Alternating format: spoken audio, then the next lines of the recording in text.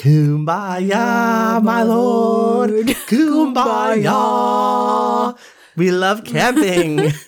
Have you ever been camping? Yes, I've been camping. Have you ever been to a camp? I have never been to a camp. Me neither. And I want to do a lot of things at camps. Which like, I miss. What? What do you mean they do a lot of they do a lot of sexy things at camps. What? Camp is for only you. Well, I mean, there's band camp, and we know what happens there. We do know what happens at band camp. A lot of trombones.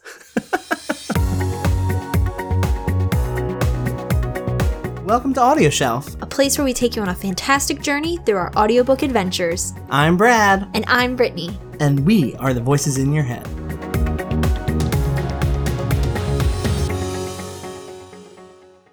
So today, we're going to do a Valentine's Day episode because it's Valentine's Day tomorrow. It's Valentine's Day. It's Valentine's Day. And the book that we chose was The Odds of Loving Grover Cleveland. Because loving is in the title. Yes, that's the only reason why we chose it.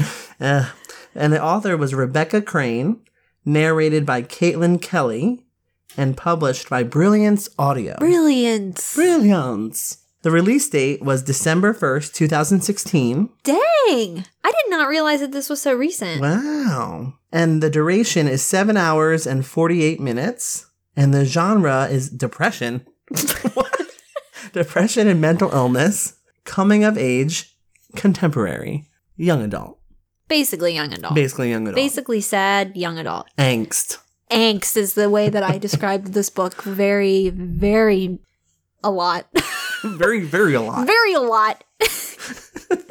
Hey, I'm not a writer. So tell us about the summary, Britt. All right. Well, we took our summary from Amazon, per usual, or the back of the book, basically, reads, according to 16-year-old Xander Osborne, nowhere is an actual place, and she's just fine there. But her parents insist that she get out of her head and her home state and attend Camp Padua, a summer camp for at-risk teens.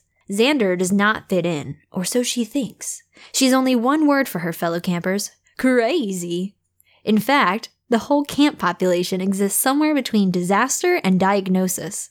That's kind of like harsh. It is really harsh. Also, I wanted to just say diagnosis, murder. Murder. But no, there's no murder in this book. No murder. There's her cabin mate, Cassie, a self-described manic depressive bipolar anorexic. Which makes me really mad because... Hashtag problems. Hashtag problems. But bipolar, I just want everyone to know. Bipolar is super hard to diagnose in children and teens. So please stop calling our teens bipolar. Go ahead. Thank you. That was a message from our local therapist, Brad. It drives me crazy. Grover Cleveland, yes, like the president. A cute but confrontational boy who expects to be schizophrenic someday. Oh, big dreams. Don't stop believing you're gonna be schizophrenic. And Beck, a charmingly confounding pathological liar. He just made me so angry.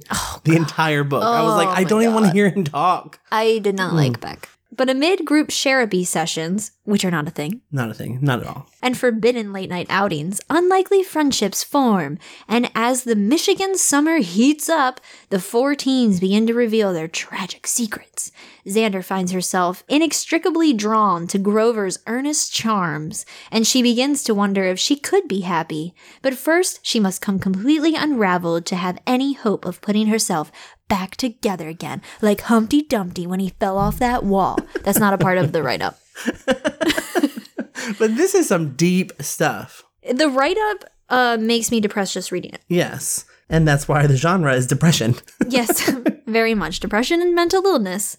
I was really interested in knowing what Brad would think of this book, because Brad is the one that found it. And it seemed right up his therapist alley. Mm-hmm. Sounds weird. So let me just explain how we came across this book. So back in December, which is when it came out, Amazon Prime reached out and they were like, please have a book because you subscribe or you have Amazon Prime. You can have a choice of all these free books.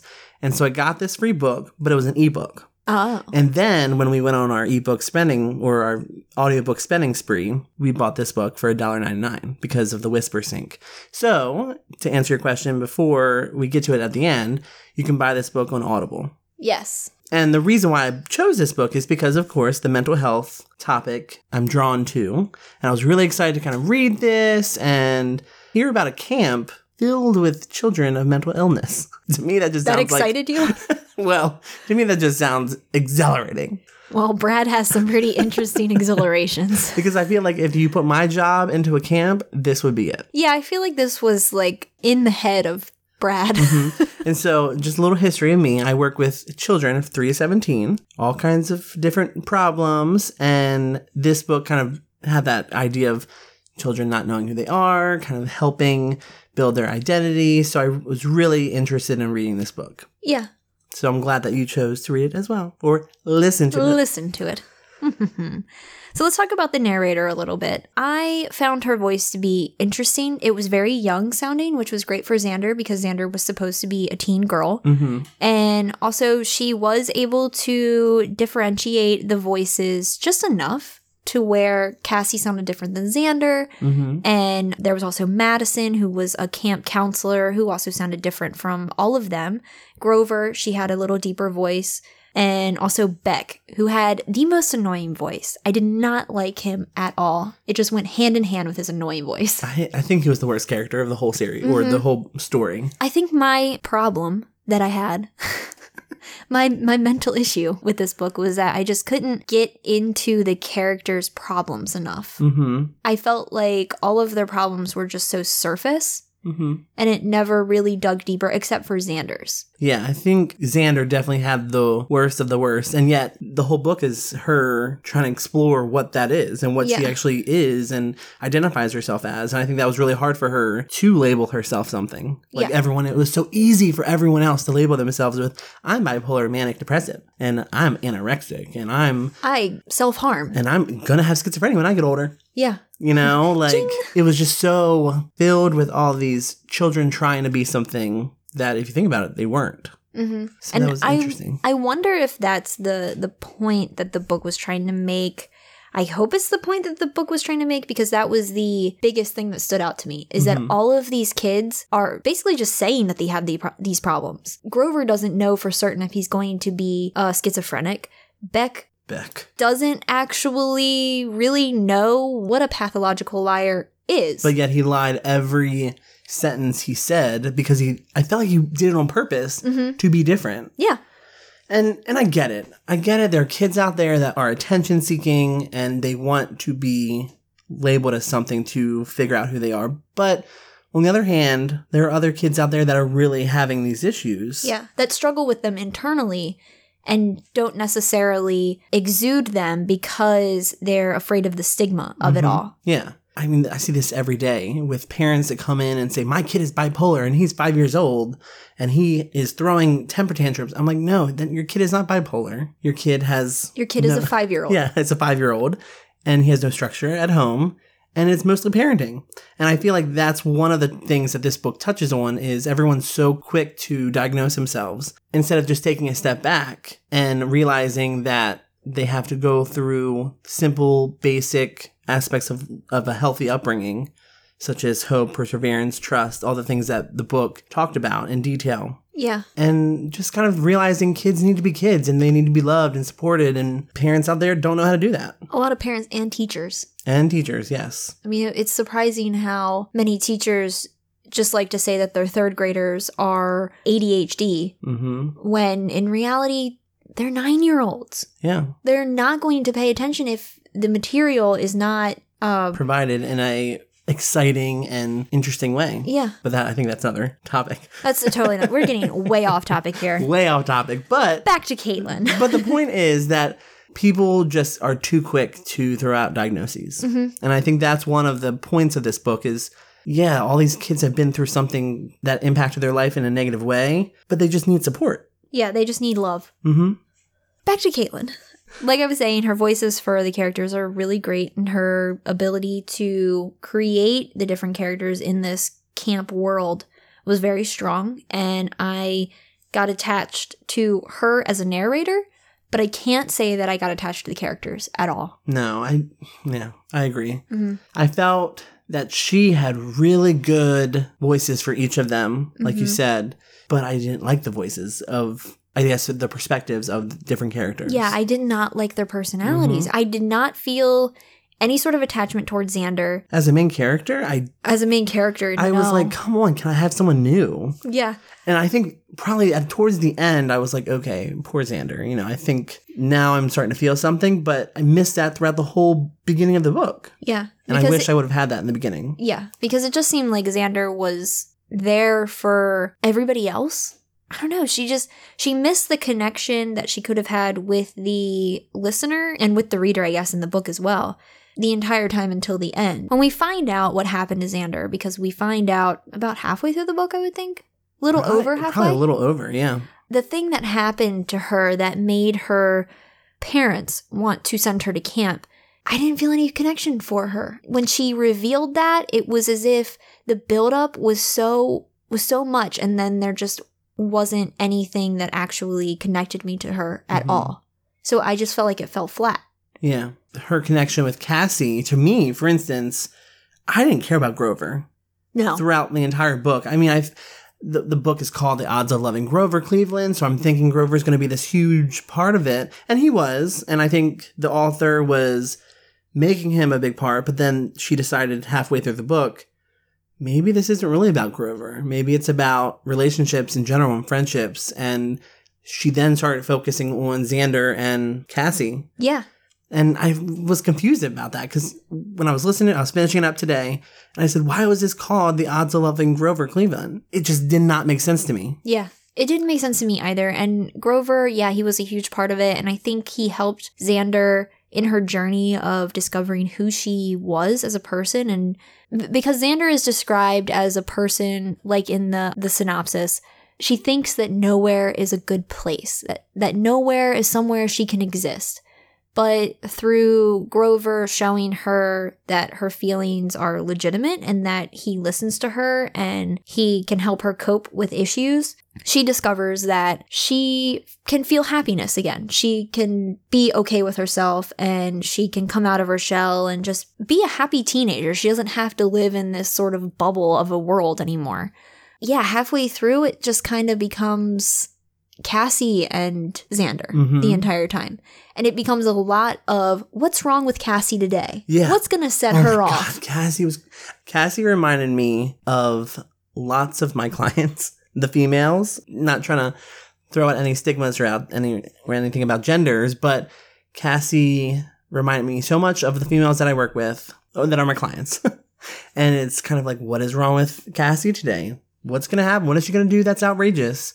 And how can I help her? But I think that was what Xander was trying to do. How can I make her happy? And instead of trying to save her every day, which is a lot of energy given, yeah, she should have just supported her. Yeah.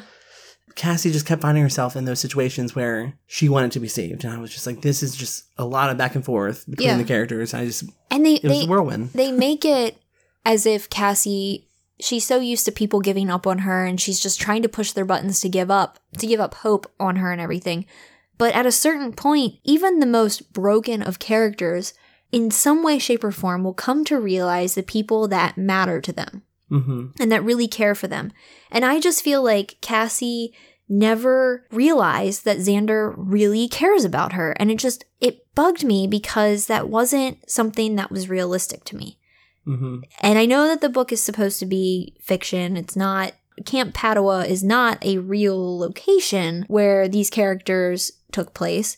But I just felt like with Cassie, Xander put her whole heart into everything. And Cassie, every step of the way, was knocking her down and pushing her buttons and saying really, really harsh things to her. And when she would come to apologize for saying those things, Xander would be rightfully so venting, and Cassie would hear it, and then Cassie would get mad again without actually expressing her apology.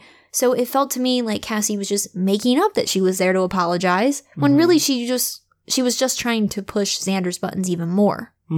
And it is frustrating, but sometimes that's real. It's real life and people that experience. It's just that kind of like that borderline aspect of it. It's like, I love you one second, then I hate you the next, and then I love you. And then if I hear one thing negative, I'm going to change my whole worldview about you, and it just becomes exhausting. And I think that's one thing I wish they would have touched on. And I know, as a clinician, personality disorders typically do not get diagnosed with teens. They usually wait till they're 18 and over. But it definitely showed Cassie having some of those traits, because she was so quick to diagnose herself with, oh my God, I have this, I have that, and I have this. She kept pushing Xander away when Xander was trying to get close, and it was exhausting to listen to. Yeah, it was. It was, but that's real life, yeah. Yeah, and I know that we've definitely experienced some people in our real lives that are very similar to Cassie. And I can say with certainty that I am not equipped to handle those types of people. Yeah. I think you do a much better job, and that's why you are the therapist, but I just have a hard time dealing with it. I would rather remove myself. Which is good, which is healthy. You have to know your limits in order to be content and keeping yourself safe. Yeah. Emotionally. I mean, if a person is making me feel emotionally unstable, then that's a point where I need to go, okay, that's enough. I need to step back from you. I need to take a little break. And there was no one at this camp like that, though. No. They were all so enmeshed. And I think that was what was so exhausting listening to it, because no one was like, I mean, there was Madison at, God, she had like 4 lines, though. No. Yes. She was a pretty big part of it. Only towards I found the her end. very annoying, because, and then towards the end, I started liking her, which makes me cringe saying that, because the whole book I found her annoying. She's the not the camp director, but she's a counselor at the camp who leads these therapy sessions. And she was so fake, and she was so cliche, and she made counselors just kind of look bad. But then you also realize that these are volunteers who have been to the camp before. That's why they're there. And then you also know a little history about Madison at the end. I just found that Madison, she didn't have that huge of a part, and that's what annoyed me about her, is because she was there to help these kids, and she didn't at all. The kids stayed the same, and they helped each other figure things out without the therapy sessions. So to me, it felt like it tried to show that therapy doesn't help, that your friends are there in order to help you, that your troubled friends will help you more than your counselors. I can see that.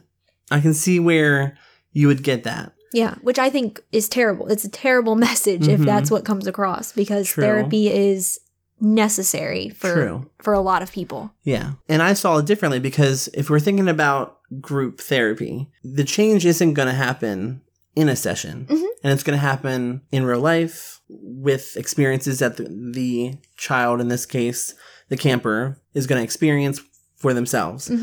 One thing about this book was they allowed the children to experience that change in a safe setting, which is the camp, with their friends that are going through the same thing. So even though they were together and they were all kind of messed up in their own way with each other, they were still taking tons of what they're learning in the therapy sessions. For instance, the Camp Padua Anthony statue. Oh, God. What Madison would do is she would give the campers the statue to allow them to talk freely and without judgment. And so you found the kids not in the therapy sessions, but they were sitting there talking about St. Anthony and the idea of finding lost things. They were talking about what they were learning about in the session. So I think I see what you're saying, but I also think it's important for them to experience stuff outside of the sessions too. It really felt to me that the only people that really experienced and learned anything outside of those sessions, though, were Xander and Cassie. Yeah. Those were the only two. The other ones, still, they had no growth throughout the book. I think, Grover, Beck. Actually, no, Beck. Beck was cute. I don't even want to touch Beck because he was confusing. But Grover, I felt, like you said, no change. Yeah. He just thought it was a joke being there, I feel like. The other ones Dory and Hannah. And they all just no growth. No growth, but they were still mentioned, and I just expected more. I agree with you with that. I don't know. The book should have showed more of the other campers as well, because I wanted to know more about them. I wanted to know more about the camp, and I wanted to experience more of the camp, because I feel like this book has the potential to help teens. It did. Yeah. I would give this book to a teen if they liked reading, which none of my teens like reading. But I would give this book to them. You got to make sure here's a caveat of if you take this book and read it, you got to go A, B, C. Yeah. Don't believe this.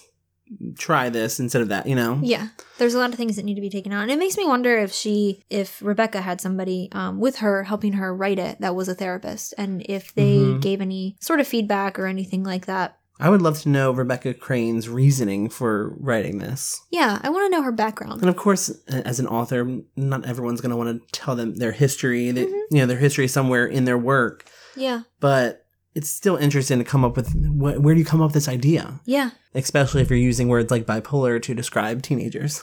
Sorry.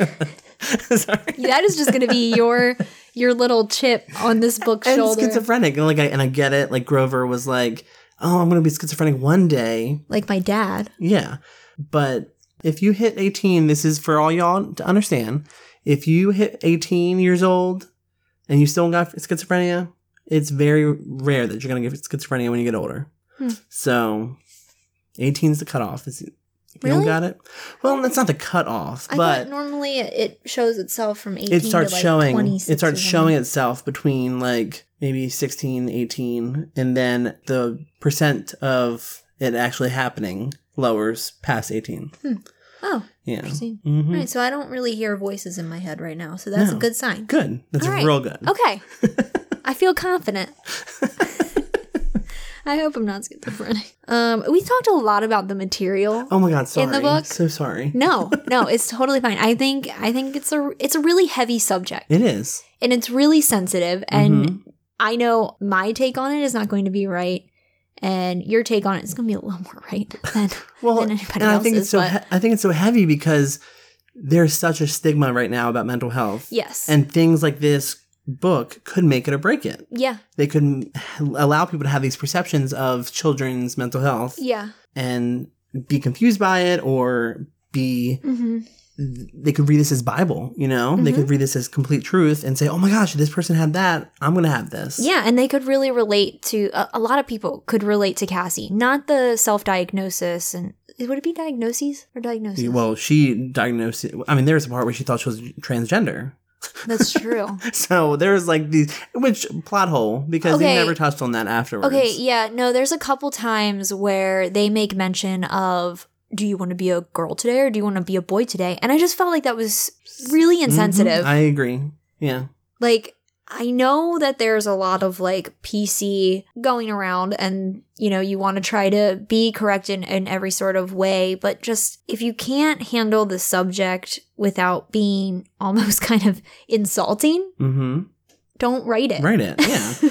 There should have been a lot more follow-up. And yes, that doesn't define who Cassie is as a person. And I think that the story talked about her growth as a person who needs friends to support her and help. But don't throw that in there of she's a girl thinking that she's a boy trapped in a girl's body. Every now and then. I think it was 3 times to be exact. And I'm like, yeah, that's a really important piece, to talk about if you're going to label her with all these other diagnoses. So it's just, there's a lot of personal problems with this book. It was just interesting. Very, very interesting. But let's talk about the audiobook, because this is Audio Shelf. Yeah. And we review audiobooks. Yeah. And I think we just spent like 30 minutes talking about the source material. And this is what happens when our producer Sean is not down the room. Yeah, with us. he's not here to yell at us and be like, stay on topic, please. All right. So let's talk about the performance. We've already said that we liked the voices that Caitlin did for each of the characters. I feel like her tone and breathing were completely fine. Yeah. I didn't have to speed it up. I didn't have to slow it down. I think it was perfect. I thought that her voice was at times like a little nasally, a little bit. But that really kind of helped with the youthful sound in her voice. It worked really, really well, for Xander especially. Cassie didn't really have much nasal, which makes me feel like her voice for Xander was a little bit more enforced. Like, I feel like her actual voice might be more of Cassie's tone. See, I thought Cassie had attitude every time she talked. Cassie was Attitude City. So if Caitlin Kelly has that kind of attitude all the time, I'd be watching out from that girl. I don't think Caitlin has like an attitude all the time, but I just think that the tone and the pitch of her voice is more on Cassie's level. Mm-hmm. I think it was a good mix between Xander and Cassie, but I think Xander was a little bit more nasally sounding. Mm-hmm. So Xander was kind of the more acted voice. Yeah. Or performed Maybe. voice. I'm not sure. We never know that with these. Yeah, we never. Audiobook I mean, they're narrators chameleons. sometimes, yeah. They're very, very highly skilled. So what did you think about the emotion? Because to me, the only emotion that I was getting from this book was teen angst. Yes. I didn't get, there was parts where it was, except the ending. I think with the ending, Caitlin Kelly really kind of picked it up and she started feeling these characters as well. Mm-hmm. I found that there was minimal emotion. Mm-hmm. The characters in the book were pretty emotionally stunted to begin with. You expected them to be emotional, so she didn't really have to add anything extra. Yeah, exactly. So it made sense that there wasn't a lot of feeling during moments of high energy or anything like that, because what we find high energy might not be what these angsty teens find high energy. Yes. How did you find the picture of the camp? Did you enjoy the world building behind it? I like camp stories because I've never been. When stories and TV shows and different things like that kind of explore what it's like to be at a camp, it excites me because it's something I've never experienced and I'm kind of living through them. And with this book, I really liked how they did it. You imagine them going through the woods and diving off the, Yes. is it a pier? Were they diving off a pier? Yeah. And into the water, and you kind of felt like you were there. Yeah. And I really, really liked this setting and the way that the camp was described. Mm-hmm. I really like the cabin descriptions and the mess hall and everything, because I got a nice clear image of where everybody sat, where the camp counselors were sitting when the leader of the camp was standing up yelling at Cassie one time. Like I could actually see him across the hall. Yes. So I really thought that was fantastic. Yep. So do you feel like this book was too long or too short? It was 7 hours and 48 minutes. See, okay, so I listened to this at the gym, and so, or each little section I listened to for 45 minutes to an hour, depending on the workout. And so I felt that it was a good amount of time. I didn't find myself anticipating my listening. I wanted to just save it for the gym, and then when I would get there, I would be able to listen, kind of question, like, what the heck is going on here? Yeah. What part is this in the book that I need to be paying attention to or something? So I didn't really think much about the length of it because it was just a workout book. So I think, I agree. I totally agree with that. And I want to touch on some of that in a little bit with our next couple questions. But in terms of length, it was very average. 7 hours isn't too terribly long. Yeah. But I could have listened to this in about 6 hours and 30 minutes. I feel like the extra hour or so wasn't really needed. It was just, I feel like that was an hour of teen angst. Yeah, it definitely was. How did you feel about the letter writing that took place in between some of the different sections? Like we got a little taste of each character in their letter writing. How did you... I liked that. I liked the letter writing. In front of each chapter, there was... a letter to Aunt Shy or the parents or in French. President Cleveland. Yeah, to President Cleveland. And you got a little piece of each character. However, I wish the French, and I get it, you want to be diverse. I just wish those words were explained a little bit better. I feel like I had to go listen to or pull up Google Translate and type it in to find out what they were saying, which I didn't because I had no time because I was listening to this driving. We were on an audiobook, so we couldn't see the words. We don't speak French, unfortunately, although I would like to. I would love to. Oui, that's all I know. Bonjour. Bonjour. Oui, oui. That's all we know. So if they weren't saying hello or yes, then bye. Bye. Bye-bye. I really liked the letter writing. I feel like in the beginning we got a little bit more information on some of those background characters because some of the letters were written from their perspective as well. But then at a certain point, it just got to be more Xander. And that's where we really saw Xander's development come from. It wasn't inside of the camp at all. It was more so in her letters to her mom. Which is very therapeutic in itself. Yes. Writing, journaling, writing letters to people that you're not going to get that immediate response back. Mm-hmm. That's very therapeutic. And I really liked that aspect of it. Yeah. Except, can I just say that all of these kids are, I don't know if they're Shakespearean or if they are Robert Frosts of the world. I'm just naming like generic poets. I feel like, this author wanted to be this John. I just said John. This wanted to be John Green with his characters in The Fault in Our Stars and Looking for Alaska.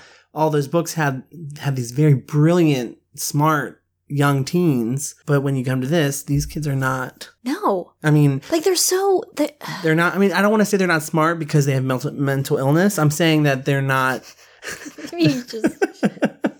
I'm saying that they're just not educated, and their education isn't discussed. Yeah, I have no idea that they're smart. We know some of their background, but then I don't know. The problem I have is that every single chapter had to end with some form of grand poetic gesture. And I just don't think for a book about teen angst and depression and mental illness, that was always necessary. Mm-hmm. They didn't have to be speaking in A-B Stanza. The stanzas and the flow and soliloquies. Yes, or haikus. They didn't need those. I just wish that they would have been able to have conversations that were on a teenage level because they spoke as if they were 30 years old. And sometimes, at some parts of the audiobook, I was hearing Cassie and Xander go back and forth, especially when Xander called Cassie a jerk. Yeah, absolutely. There were some parts where it wasn't like that, but there were a lot more parts where it was. They were trying to showcase something that they weren't, which is this well put together person. Like they presented themselves in this voice that was really well put together and packaged and sealed up tight with a nice sparkly bow. But then this is a book about mental health. So they weren't that way. So why were they written as if they already knew everything and had it all put together? They knew all their answers. Yeah. Which is some teens act like that. But this was the whole camp. The whole camp acted like that. Yeah. Like, I mean, my God, every single little thing was just a poem. And I was like, why does every single line have to have some deep guttural meaning to it? I didn't follow it, and I didn't really enjoy that very much. Yeah. I remember what it's like to be a teenager, and we're not sitting there in our letters to our parents or in front of our friends or to our first boy crush speaking in riddles. It's not how it goes. Yep. Yep. So bringing it back to how we listened to this book, you listened to it while you were at the gym. For me, this book was strictly car driving. Yeah. Didn't listen to it sitting down like I usually do. Didn't take a bath. Oh, then you know. I don't want to be taking a bath with hearing about teens. Cleveland. But, and especially there's a lot of drowning, wateriness. Didn't want to be taking a bath. But I was mostly driving, and to piggyback on what you said earlier about this, there was no anticipation to listen to this book. I agree, because I found myself listening to it because I had to. Yeah. I was never really excited to listen to it. I was never, I can't wait to turn this on and continue the story. It was just, in the car, going to put this on. Yeah. For me, this book, it was good, but it wasn't amazing. And I don't think I'd probably listen to it again. Yeah. I don't think so. I don't think I can listen to it again either. It's definitely going to be one to shove. There's really no question about that. Yeah, we're going to shove it into the lake. Yes, with Grover. Because I really, really had a deep, deep hatred for Grover. As a person, as a character, as a fictional thing, he just really bugged me. And before I let you begin, I want to give you like 30 seconds to kind of tell me why you hated Grover so much, because I know why, but I was looking for that and I didn't find it. And I guess because I think you said something earlier that you don't have the Animatonical. Is that a word? I don't have the parts. I don't have the correct parts. Is it animatonical? Animatonical. Just made up a new word. Sorry, a lot of clients like Five Nights at Freddy's and animatronics. Oh, I like anyway. Five Nights at Freddy's. I don't like playing it, but I like watching it. But yeah, I don't think you have the parts, because for me, Grover was not as gross as you think he is. But proceed. 30 seconds. Okay. Well, my problem with Grover goes hand in hand with my problems with Xander, in that Xander feeds into Grover so much that his attitude and his sort of grossness, I mean, this boy, she meets Grover and he makes a reference to his shorts and what's inside of his shorts. And it's going to sound weird. It rubbed me the wrong way. That's what he said. That's what he said a bunch of times. Yeah. So it really bothered me that our character, and I feel like I'm preaching to the choir with last week's book and about my need for strong, independent women, but I feel like Xander had the opportunity to be her own person and to discover what was wrong inside of her and what was going on in her own head and figure out herself on her own. But she just didn't try. She relied so heavily on thinking that a boy is what could make her happy. And that's where her happiness came from, is from Grover's love. And also feeding into his disgusting pursuit of her so much. I mean, oh God, there's one part where they're going swimming and she comes out in her bathing suit and his reaction is so disgusting. That black bathing suit. I've been waiting to see that black bathing suit on. It's just, oh God, it's like, oh. I can't. And I understand as a boy that maybe if I had the correct plumbing, I would find him to be completely normal and completely fine, but I don't, and I don't accept it. And that is where I stand on Grover Cleveland. Get out, Grover. Don't put your hands near me. But you've never had that thrill of a guy telling you that you look good in a black bathing suit? No. What? I mean, he was charming. He wasn't charming. He was creepy. He was the other C word that you somehow got mixed up in your head as being charming. Like, if that's charming, I never want to see what creepy is coming from Grover, because that's probably borderline. He needs to go to jail. He was like 16. He has 2 more years and then he'll be allowed to go to jail. I do want to touch on the fact that you said Xander, she needed that male attention, which I don't agree with, because yes, she went from Cooper at home boyfriend to falling in love with, I don't even know if it was love, but she was infatuated with Grover. But in the end, she forgot about Grover. No, she didn't. No, yeah, she did. No, she didn't. Because she said they talked about and that she couldn't wait to Grover. But that's fine. But then she kissed him. No, she gave up. She gave it up when. Were they? Did they? Yes, they did. Oh, she was naked. I must have missed that. She him. I wasn't paying attention to her. Yes, she. But V-Day. But no, because in the end, when she realized her relationship with Cassie meant more to her than her relationship with Grover. That's not what she thought. She said, I know what I've been missing, and that's Cassie. And that Cassie was helping her identify with her loss that she experienced before coming to the camp. I'm telling you, Cassie was the moment she decided.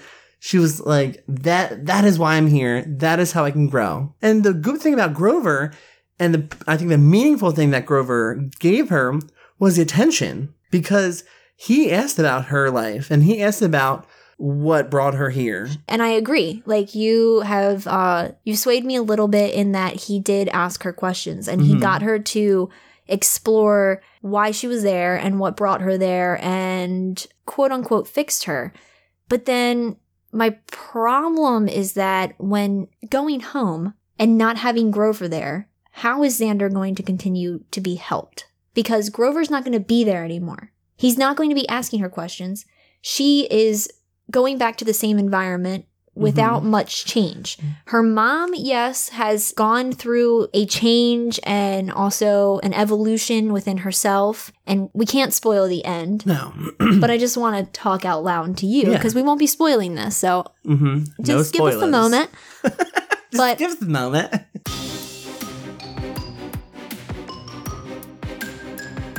Oh, yeah. I think the end was a complete quick fix. Yes, it And- was so rushed and so unfortunate because, And cliche. yeah, Very cliche. because Grover, in some parts, Grover was necessary to Xander. And I know that goes against me, saying that he was really creepy. He was a lot of the time. But then there were also times that he did listen to Xander and he gave her feedback and he helped her come to terms with herself. But I only really saw that in very small moments. There wasn't enough of it. There was too much of Grover being pushy and weird, being overly teenage boy. Not all teenage boys are like that. And I especially feel like Grover shouldn't have been that way because he was intelligent. I did get the sense that he was smart and he was caring and he was conscious of what he was doing. And so I just wish that there wasn't so much creepiness because the creepiness shadowed the good in Grover for me. I actually, while you're talking, I'm sitting there thinking, I realized why she named it The Odds of Loving Grover Cleveland.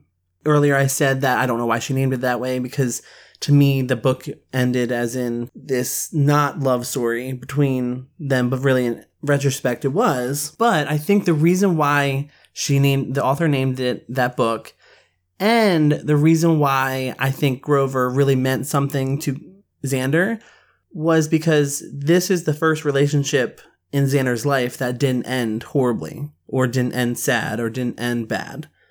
It was kind of like, I'll see you next year, and have these good memories to realize that there's someone out there that actually does care about you. And so I liked Grover. And there were moments where I was like, oh, he's a little teen. I think that's why she named it The Odds of Loving Grover Cleveland, is because this boy kind of changed her philosophy on what a relationship could look like for her. Oh, yeah. 100%. Yeah. Thoughts? Yes, deep thoughts from Audio Shelf. Yeah, I agree with that, and I agree with you on the reason why. But he's so creepy. It's just really creepy to me. I can't get behind him. And I don't want him anywhere near me. All right, so we've already discussed that we'd shove this. Yeah. Sorry about it, Rebecca Crane. Yeah. Maybe next time. Really, really, really unfortunate to shove it. But that's just for us. And yeah, but that's just for us. We do think that teens could benefit from reading this book. I think this is a great book to build discussion, and I think this is probably the longest episode we've ever had. Oh, absolutely, 100%. And we've had a lot of discussion with individually with each other. Mm-hmm. I know I haven't changed your mind on anything, but you've enlightened me a lot this episode. Just not on Grover, but whatever. All right. Well, have a great Valentine's Day. Yes. Please be sure to like us on Facebook. We are at Audio Shelf. And please also follow us on Twitter at AudioshelfMe.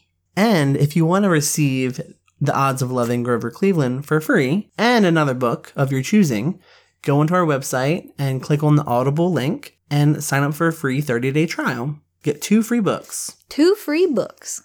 Don't forget to subscribe to us on iTunes, Google Music, and Stitcher. All of them. All the things. All right. Well, happy Valentine's Day. Happy Valentine's. Don't fall in love with someone like Grover. Bye, loves. Bye. Bye. Bye. Bye. If your boyfriend's creepy, report him. CBS. To Catch a Predator.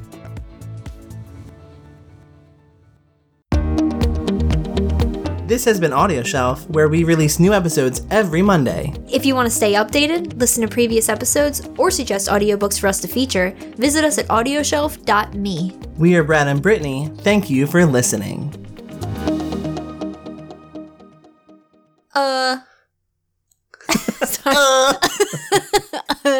Who wants to? Do you want to? What do you want to? Do you want to do? I don't know. What do you want to do? Let's do... Inextricable. God, now I won't be able to say it. Something just flew into my face. Was it? Yeah, I think it was like a gnat or something. Oh, sorry about that. Anyway, continue. Quiet up there.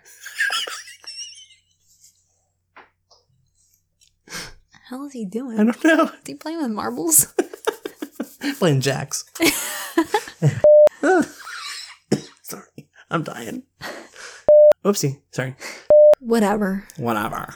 Also, by the way, Xander reminded me of Grace from The Secret Life of American Teen. Oh my god. I can totally see that. I was like, this is Grace. I can totally see it. Which, by the way, that actress is in that Bravo series, Imposters. Really? Yeah.